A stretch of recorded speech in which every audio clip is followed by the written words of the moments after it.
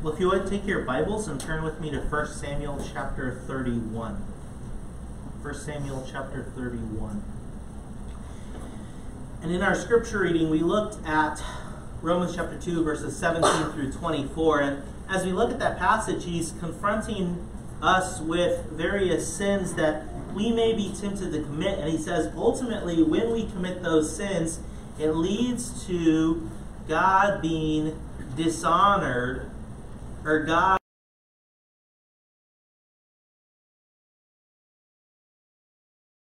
passage of 1 Samuel 31 and 2 Samuel chapter 1, what it's doing is it's answering the question, how do we respond to rebellion in God's servants? How do we respond to the consequences of rebellion in God's servants? Do we rejoice or do we sorrow? You may be familiar with recent headlines concerning a university that is widely known as a Christian university, and their president just recently resigned from his position that he's held for a number of years. And as I was looking at some stuff online, I saw one person say, my response to this whole situation is to rejoice.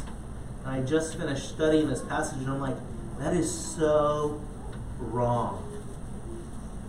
Because believers lament rebellion and its awful consequences.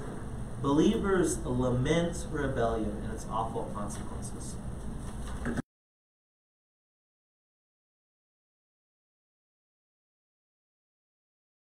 Why are you covering two different books? The end of one book and the beginning of another book.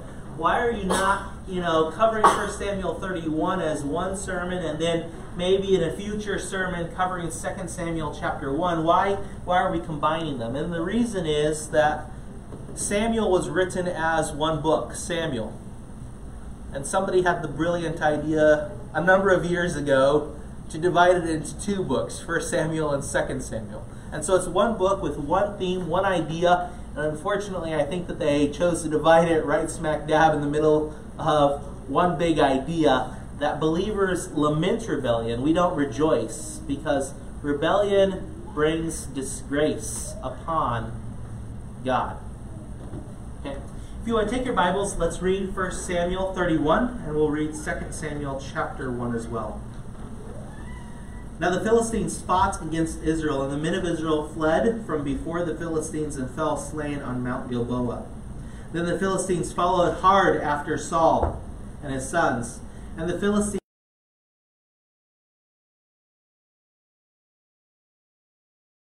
Saul's sons. The battle became fierce against Saul. The archers hit him, and he was severely wounded by the archers. Then Saul said to his armor-bearer, "Draw your sword and thrust me through with it, lest these uncircumcised men come and thrust me through and abuse me." But his armor-bearer would not, for he was greatly afraid. Therefore Saul took a sword and fell on it.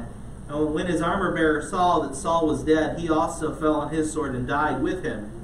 So Saul and his 3 sons, his armor-bearer, and all his men died together that same day. And when the men of Israel who were on the other side of the valley and those who were on the other side of the Jordan saw that the men of Israel had fled, and that Saul and his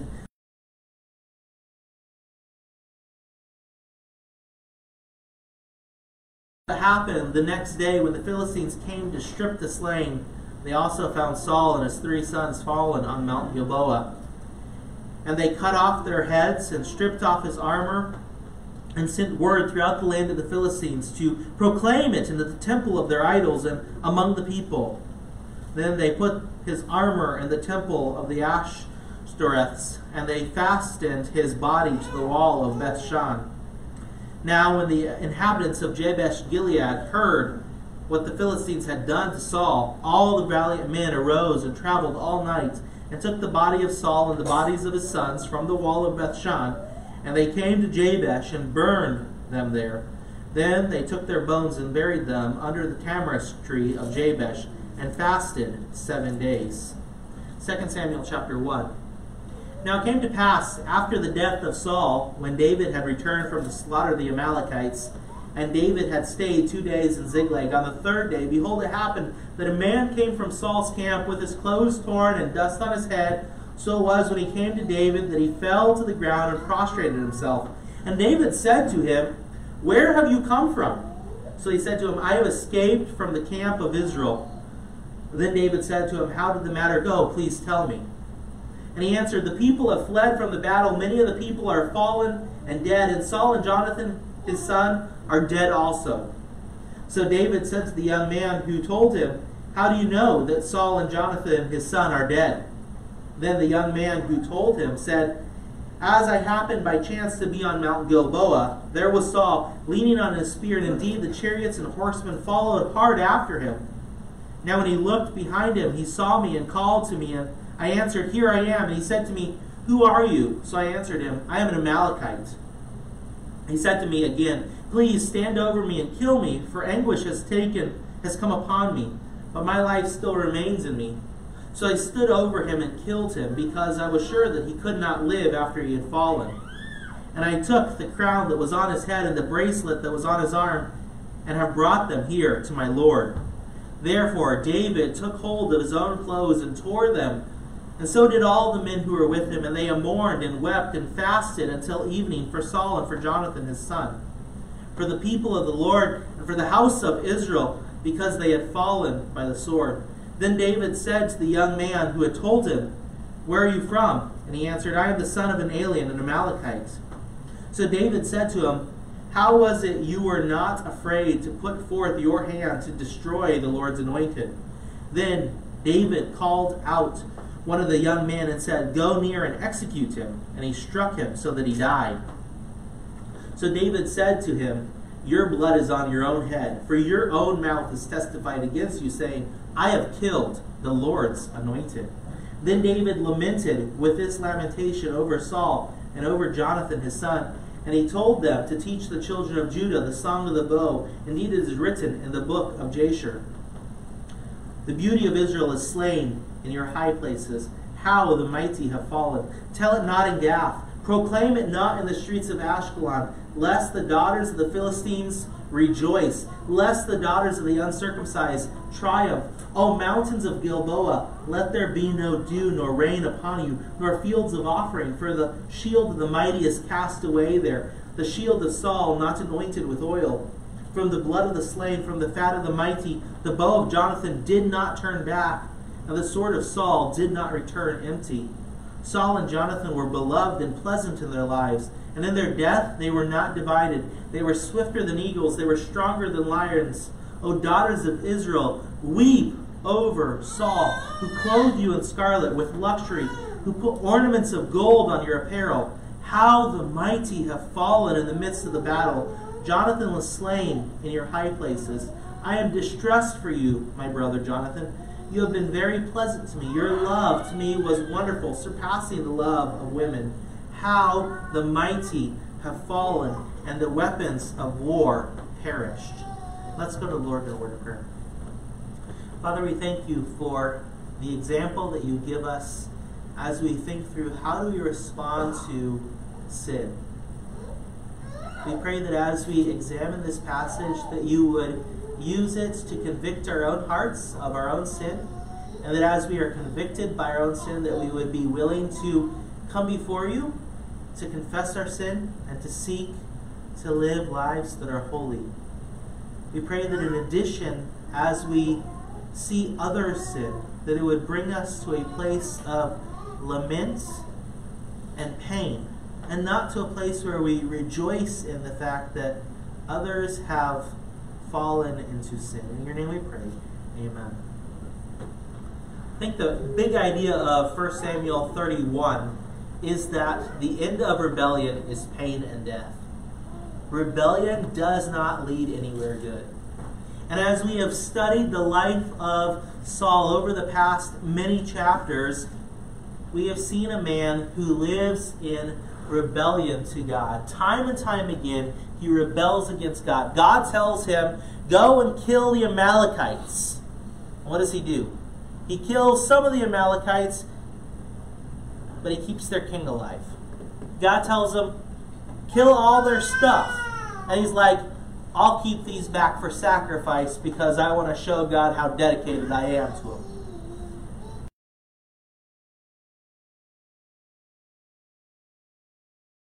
Obedience. And God told him back in chapter 15, as a result of your sin, you have had the throne taken away from you. You will not long-term serve as king.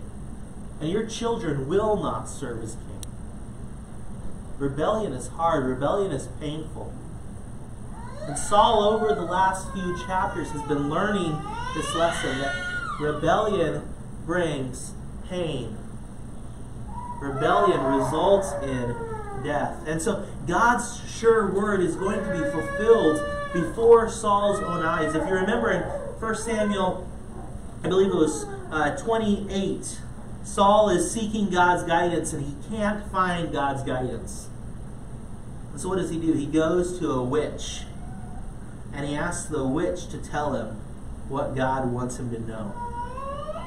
And the witch is able to bring up Samuel. And Samuel comes and tells him, tomorrow you and your sons will die and all Israel will be defeated in battle. And so as we enter into this, Saul is watching all this occur, and as he watches it occur, he's seeing God's word fulfilled. And he becomes discouraged because he's been shot by an arrow and he realizes that death is coming. He will not recover from this mortal blow. But he's afraid that he's not going to die quick enough. And he's going to be captured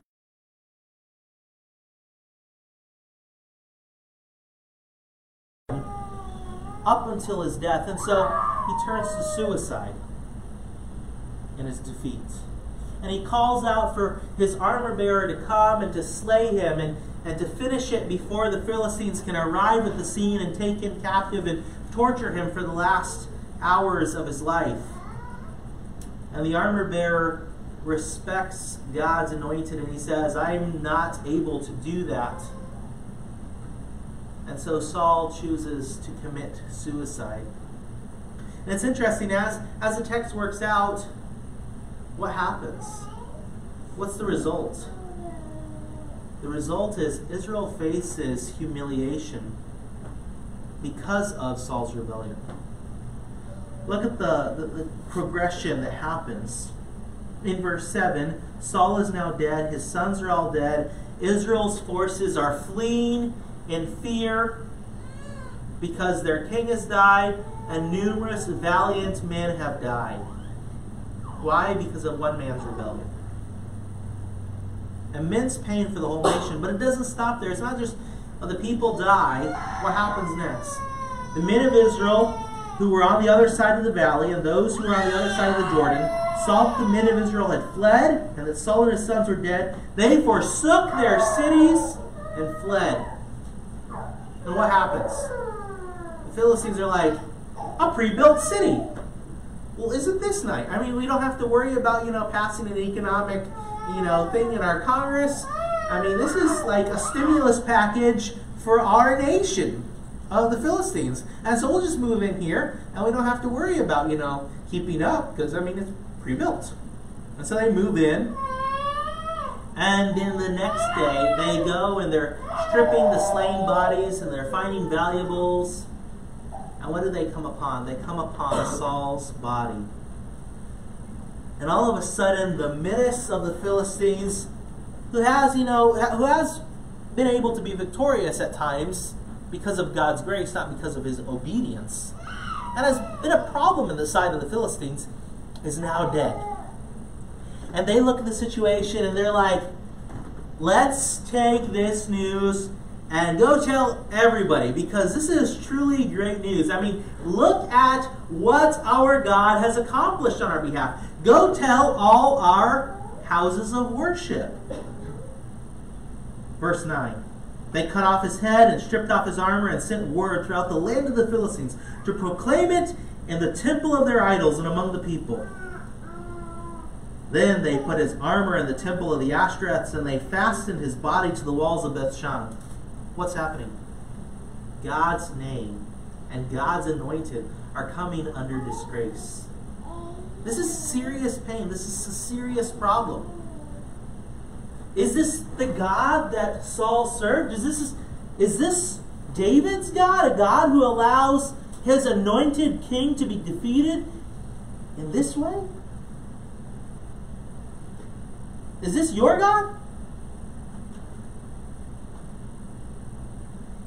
What is this telling the Philistines about Saul's God? What is this telling the Philistines about David's God? This is telling the Philistines that David's God, the one true God, is a God who can be defeated. And so it's bringing disgrace. It's bringing blasphemous thoughts against God's name. That's why they're going to their houses of worship. That's why they're going to their temples. That's why they're taking Saul's personal items and they're purposely taking those into their temples. Why? The idea is, our God is greater than your God. We have defeated him. And now that the king and the monarchy is destroyed, you know what's next? We're not just going to take those first few cities, we're going to take the rest of it too. Because our God is greater and your God is nothing. God has fallen on disgrace. Why? Because of the consequences that came with Saul's rebellion. It's not pretty.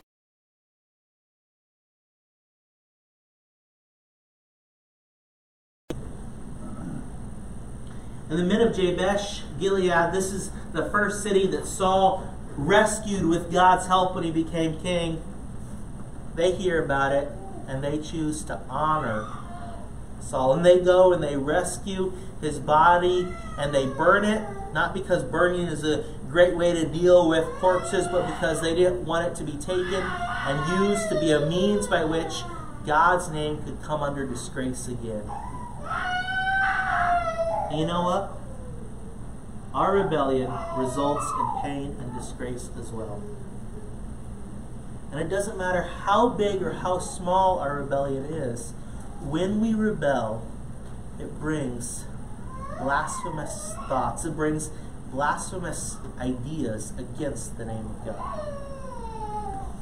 When we have an evil thought about another individual, when we covet somebody else's position at work, when we think, what an idiot as we drive through traffic, it brings disgrace upon God's view of humanity and on who God is and the change that He's worked about in your own life.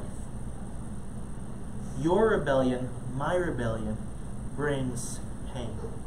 It may be drastically different, and it may not be to the same extent that the pain that Saul's rebellion has brought about to the nation of Israel. The chances of your sins impacting the entire United States, probably pretty minimal. To my knowledge, none of you are planning to enter into a career of politics or anything else that gives you a national spotlight. But your rebellion will bring pain to yourself, it will bring pain to your family, and it will disgrace the name of God. And so your rebellion and my rebellion, our disobedience, is not something that we just go, it's not that bad. No, it is that bad. And your response and my response to our rebellion must be to repent and to turn from it. And for some of you, that means that what you are desperately in need of is to realize that there's nothing in you, there's nothing about you that could ever earn God's favor. There's nothing that you could do, no money that you could give, no service that you could be involved in that would allow God to look at you and your past rebellion and say, I'm going to forgive you and spare you the pain and the disgrace that should come as a result of that little sin. And so how does God reconcile that situation? Because we're all rebellious. To one degree or another, we're all rebellious. We've all sinned. We've all fallen short of God's great glory. say, well, I only stole $1. You stole $1. And God's glory demands holiness and complete perfection. So how does God rectify the situation? How can God forgive you for the pain and the disgrace that you have brought?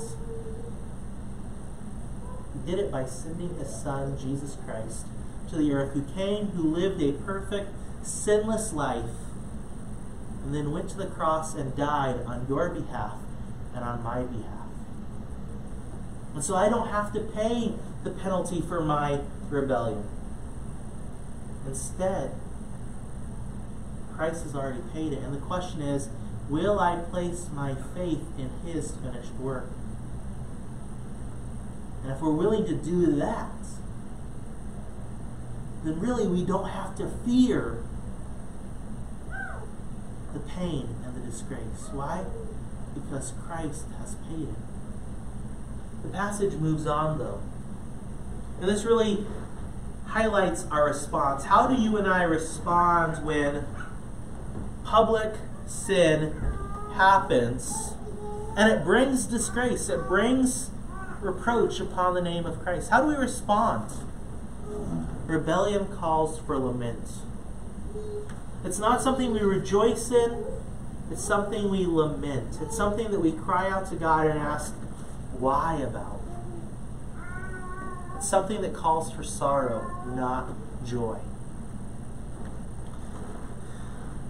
This is really a flashback. When you turn to 2 Samuel chapter 1, this is, if you look, let's go back to 1 Samuel 31. This is a few days later, okay? So at the end of verse 13, fasted 7 days, okay? And then 2 Samuel is a flashback, so it's 4 days earlier from the very end of 1 Samuel 31. All of a sudden, David is returned victoriously. It's such marked contrast to Saul, right? Saul is told in 1 Samuel 13, go and attack the Amalekites. Kill all the Amalekites, kill all that they have. And Saul disobeys. David's not told anything, he's just told to follow. And he follows God's guidance in 1 Samuel 29 and 30, and God provides him an opportunity to kill all but, 400 Amalekites? So he's just triumphantly slaughtered them, taken all their possessions, because God didn't tell him to kill them. He comes back, he's victorious, he's in Ziklag for 2 days, and all of a sudden, horrible news comes to the future king of Israel. And this man comes and he tells him,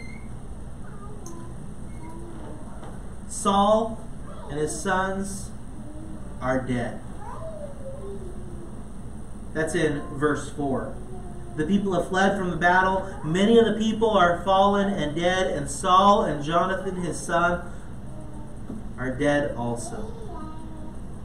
And David continues to clarify the situation, and what the Amalekite is doing is he's trying to garner favor with David.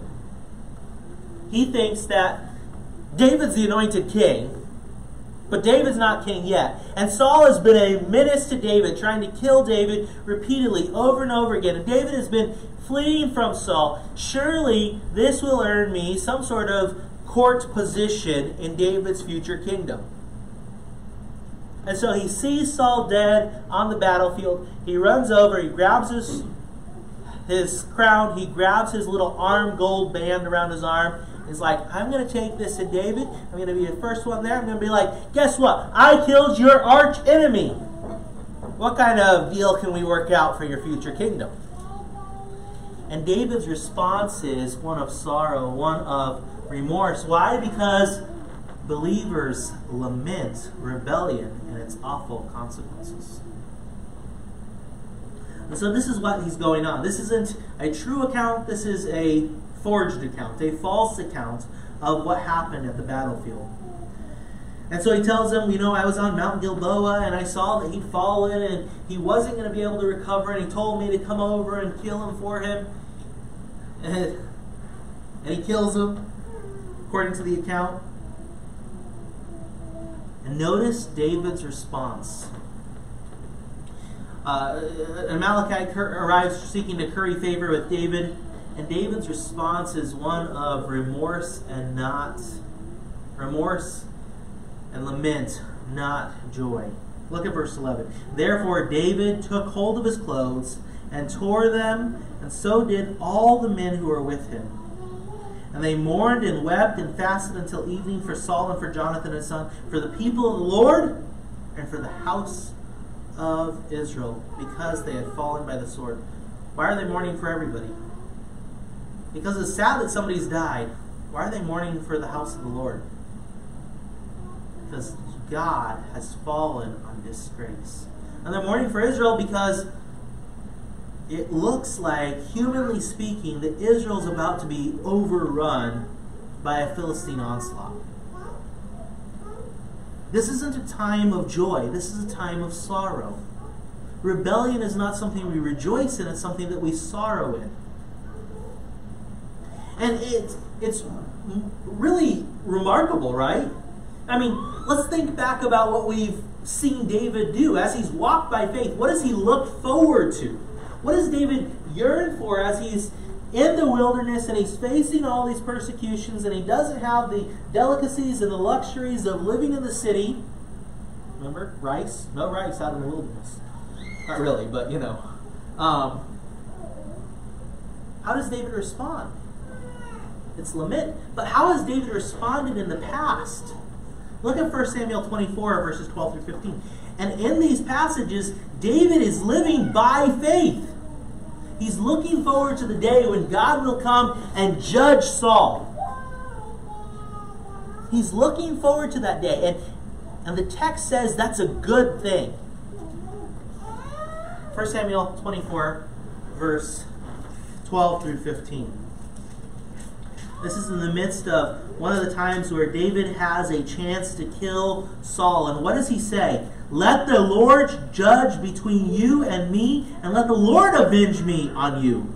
But my hand shall not be against you, as the proverb of the wicked says. As the proverb of the ancient says, wickedness proceeds from the wicked, but my hand shall not be against you.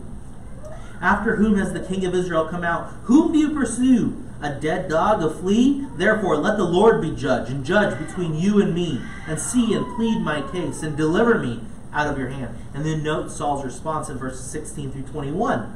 So it was when David had finished speaking these words to Saul that Saul said, Is this your voice, my son David? And Saul lifted up his voice and wept. Then he said to David, You are more righteous than I, for you have rewarded me with good, whereas I have rewarded you with evil. And you have shown this day how you have dealt well with me. For when the Lord delivered me into your hand, you did not kill me. For if a man finds his enemy, will he lay him? Will he not? Will he let him get away safely? Therefore may the Lord reward you with good for what you have done to me this day. And now I know indeed that you shall surely be king, and that the kingdom of Israel shall be established in your hand. Therefore swear now to me by the Lord that you will not cut off my descendants after me, and that you will not destroy my name from my father's house. David walks by faith. David says, I'm not going to kill him because he's God's anointed. I'm going to turn to God and say, let God judge this situation. And you read that speech from verses 12 through 15, and what do you expect on the day when God finally judges this rebellious king? Yes, God is righteous, God is just. Isn't this great? That's what you expect. Right? That's what I expect. Another illustration. Go with me to 1 Samuel 26, verses 7 through 12. 1 Samuel 26, verses 7 through 12. And this is David living by faith. He's looking to God to be the judge. 1 Samuel chapter 26, verses 7 through 12. So David and Abishai, this is them going into the camp. Remember, Saul's sleeping. He's supposed to have guards who are watching for him, but they've all fallen asleep, and they're not protecting their king. And so they get into the middle of the camp, and what happens? So David and Abishai came to the people by night, And there Saul lay sleeping within the camp, with his spear stuck in the ground by his head. And Abner and the people lay all around him. Then Abishai said to David, God has delivered your enemy into your hand this day. Now therefore, please let me strike him at once with a spear right to the earth, and I'll not have to strike him a second time. I'm a brute of a man. I will pierce him once, and he will be dead. We'll not have to worry about this. We're going back to the city, David. We're not living out here in the wilderness again. And what is David's response? Once again, he chooses to live by faith. He's looking forward to the day when God will judge this man. But David said to Abishai, do not destroy him. For who can stretch out his hand against the Lord's anointed and be guiltless? David said furthermore, as the Lord lives, the Lord shall strike him, or his day shall come to die, or he shall go out to battle and perish. The Lord forbid that I should stretch out my hand against the Lord's anointed. But please, take now the spear and the jug of water that are by his head, and let us go. So David took the spear and the jug of water by his head, and they got away. And no man saw or knew it or awoke, for they were all asleep, because a deep sleep from the Lord had fallen on them. What's Saul's response to David walking by faith? Look at verse 25. Then Saul said to David, may you be blessed, my son. You shall both do great things and also still prevail. So David went on his way, and Saul returned to his place. What do you expect then when David gets this news? God has done what David has been longing for to happen, for God to judge this evil man. And 2 Samuel chapter 1 verse 11 rolls around, and he's tearing his clothes and he's crying till the evening. And you're like, what? God has proven his character. This is what he's lived by faith in.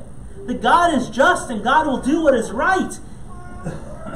And this is right. This is how God should respond to rebellion. But David's response isn't to rejoice in it. David's response is to say, this has brought immense disgrace upon God's name. Because sin brings disgrace upon God. And that's not something we rejoice in.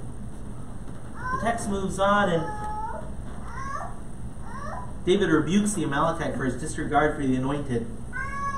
He asks him who he is, and he says he is the son of an Amalekite alien. And he says, go near and execute him. And David responds and explains the execution. He says, your blood is on your own head, for your own mouth has testified against you, saying, I have killed the Lord's anointed. He's an alien, i.e., he's a resident of Israel. He should know that this is God's anointed servant. And he himself is testifying, yep, I willingly killed this guy that I knew God had anointed to be king. David's response is sorrow at sin.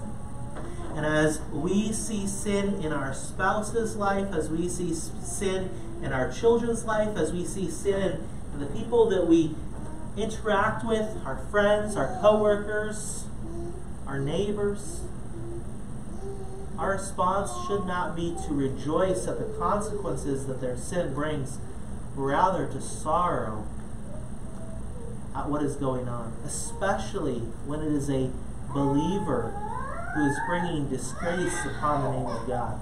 We don't rejoice at sin. We don't rejoice in the consequences of sin. We sorrow in it. And that's really what you see David do in verses 17 and following. He's writing a lament. He's crying out and he's saying, this is sad.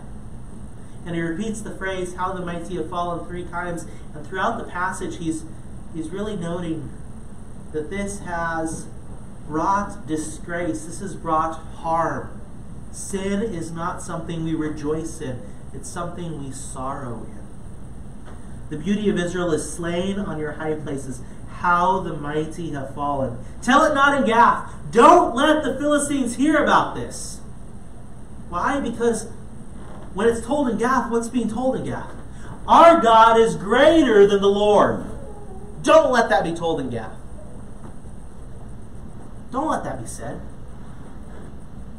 Proclaim it not in the streets of Ashkelon. Don't let it be said in another Philistine city. Why? Because if it's said there, if this news arrives in the Philistine territory, what's going to happen? They're going to rejoice. Why? Because they think their God is greater than our God. And we know that's not true. Our God is dealing with his rebellious servant, and that's not something we rejoice in. Tell it not, lest the daughters of the Philistines rejoice, lest the daughters of the uncircumcised triumph. O mountains of Gilboa, let there be no dew nor rain upon you, nor fields of offering, for the fields of the mighty is cast away there. The shield of Saul, not anointed with blood. From the blood of the slain, from the fat of the mighty, the bow of Jonathan did not turn back, and the sword of Saul did not return empty. Saul and Jonathan were beloved and pleasant in their lives. It's kind of interesting, right? That's not how I would have thought that David would have described his nemesis Saul, right? They're beloved and pleasant in their lives. Like, as he's writing that, he's probably not remembering the last few years, right? And in their death, they were not divided. They were swifter than eagles. They were stronger than lions. O daughters of Israel, weep over Saul, who clothed you in scarlet with luxury, who put ornaments of gold on your apparel. How the mighty have fallen in the midst of the battle. Jonathan was slain in your high places. I am distressed for you, my brother Jonathan. You have been very pleasant to me. Your love to me was wonderful, surpassing the love of women. This is not describing any type of sexual intimacy between David and Jonathan. The idea is Jonathan and David were men who were very similar. What happens in 1 Samuel chapter 14? Who provides the victory? God provides the victory. Why? Because one man acts by faith. Who is that one man? Jonathan. Jonathan lives by faith. He says, who knows whether God will provide victory by many or by few? He says, God can provide us victory. It's a very similar sentiment to the heart that you see of David in 1 Samuel 17 when he goes and he fights against Goliath. What does he do? He says, God's going to provide the victory. I'm going to trust in God. The idea here is that they are loyal to each other, and more importantly, they are loyal to God, which allows their loyalty to one another to be stronger than you would expect between the guy who is the anointed king and the assumed anointed king. So he's mourning for Jonathan. Jonathan was a man who was like David. Jonathan was a man who pursued after God with his whole heart. He lived by faith. He was remarkably different from his father. Saul and Jonathan were men who loved God. And because of Saul's sin, a very godly young man dies on Mount Gilboa. And David looks at the situation and goes, why does a godly man die for an ungodly man's sin?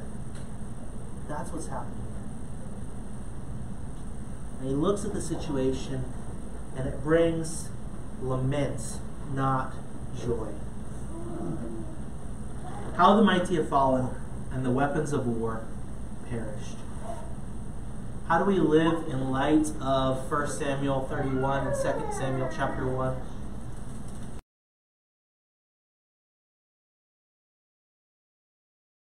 Will bring about pain. It will bring about disgrace. Turn from it. Don't continue to pursue it. Repent. Live by faith. Follow God in obedience. Rebellion will result in pain and disgrace. It's sure. Nothing's going to change that. The only thing that's going to change that is how you're going to respond to your own rebellion. Are you going to continue to pursue it? Or are you going to forsake it? Turn to Christ. Live by faith. And then finally, rebellion demands we turn to God and lament. When you and I go through life and we see rebellion, and we see the consequences of rebellion. We see the pain that it brings. We might not like that person. You might not like that person and how they've lived. You might dislike their personality. And you may be tempted to be like, you know what, I didn't really like that person's personality, and now that they've, God's punished them because of their sin, I'm going to rejoice in that because I really didn't really like them. They kind of rubbed me the wrong way and just kind of frustrated me. I didn't like, the way they said things or whatever it is. Sometimes our hearts are tempted to go there. And what 1 Samuel 31 and 2 Samuel chapter 1 are teaching us is that the proper response of a believer is believers lament rebellion and its awful consequences. Your response and my response to sin that we see around us is not to rejoice in it. Rather, it's to lament and cry out to God. Let's go to the Lord in a word of prayer. Father, we do thank you for your word. We thank you for its truthfulness. We pray that as we meditate on these truths, that you would convict us of our own areas where we have been rebellious to you this week. We pray that as we see those areas in our lives, that we would be willing to come before you with humility and confess them and to seek to live lives of faithfulness and obedience to you. We pray this week as we see your judgment of those who do rebel against you, that as we see the consequences, that we would be quick to go to you and lament and to cry out for you to change the situation and not to rejoice in the disgrace that is brought upon you and upon your servants. And in your name we pray. Amen.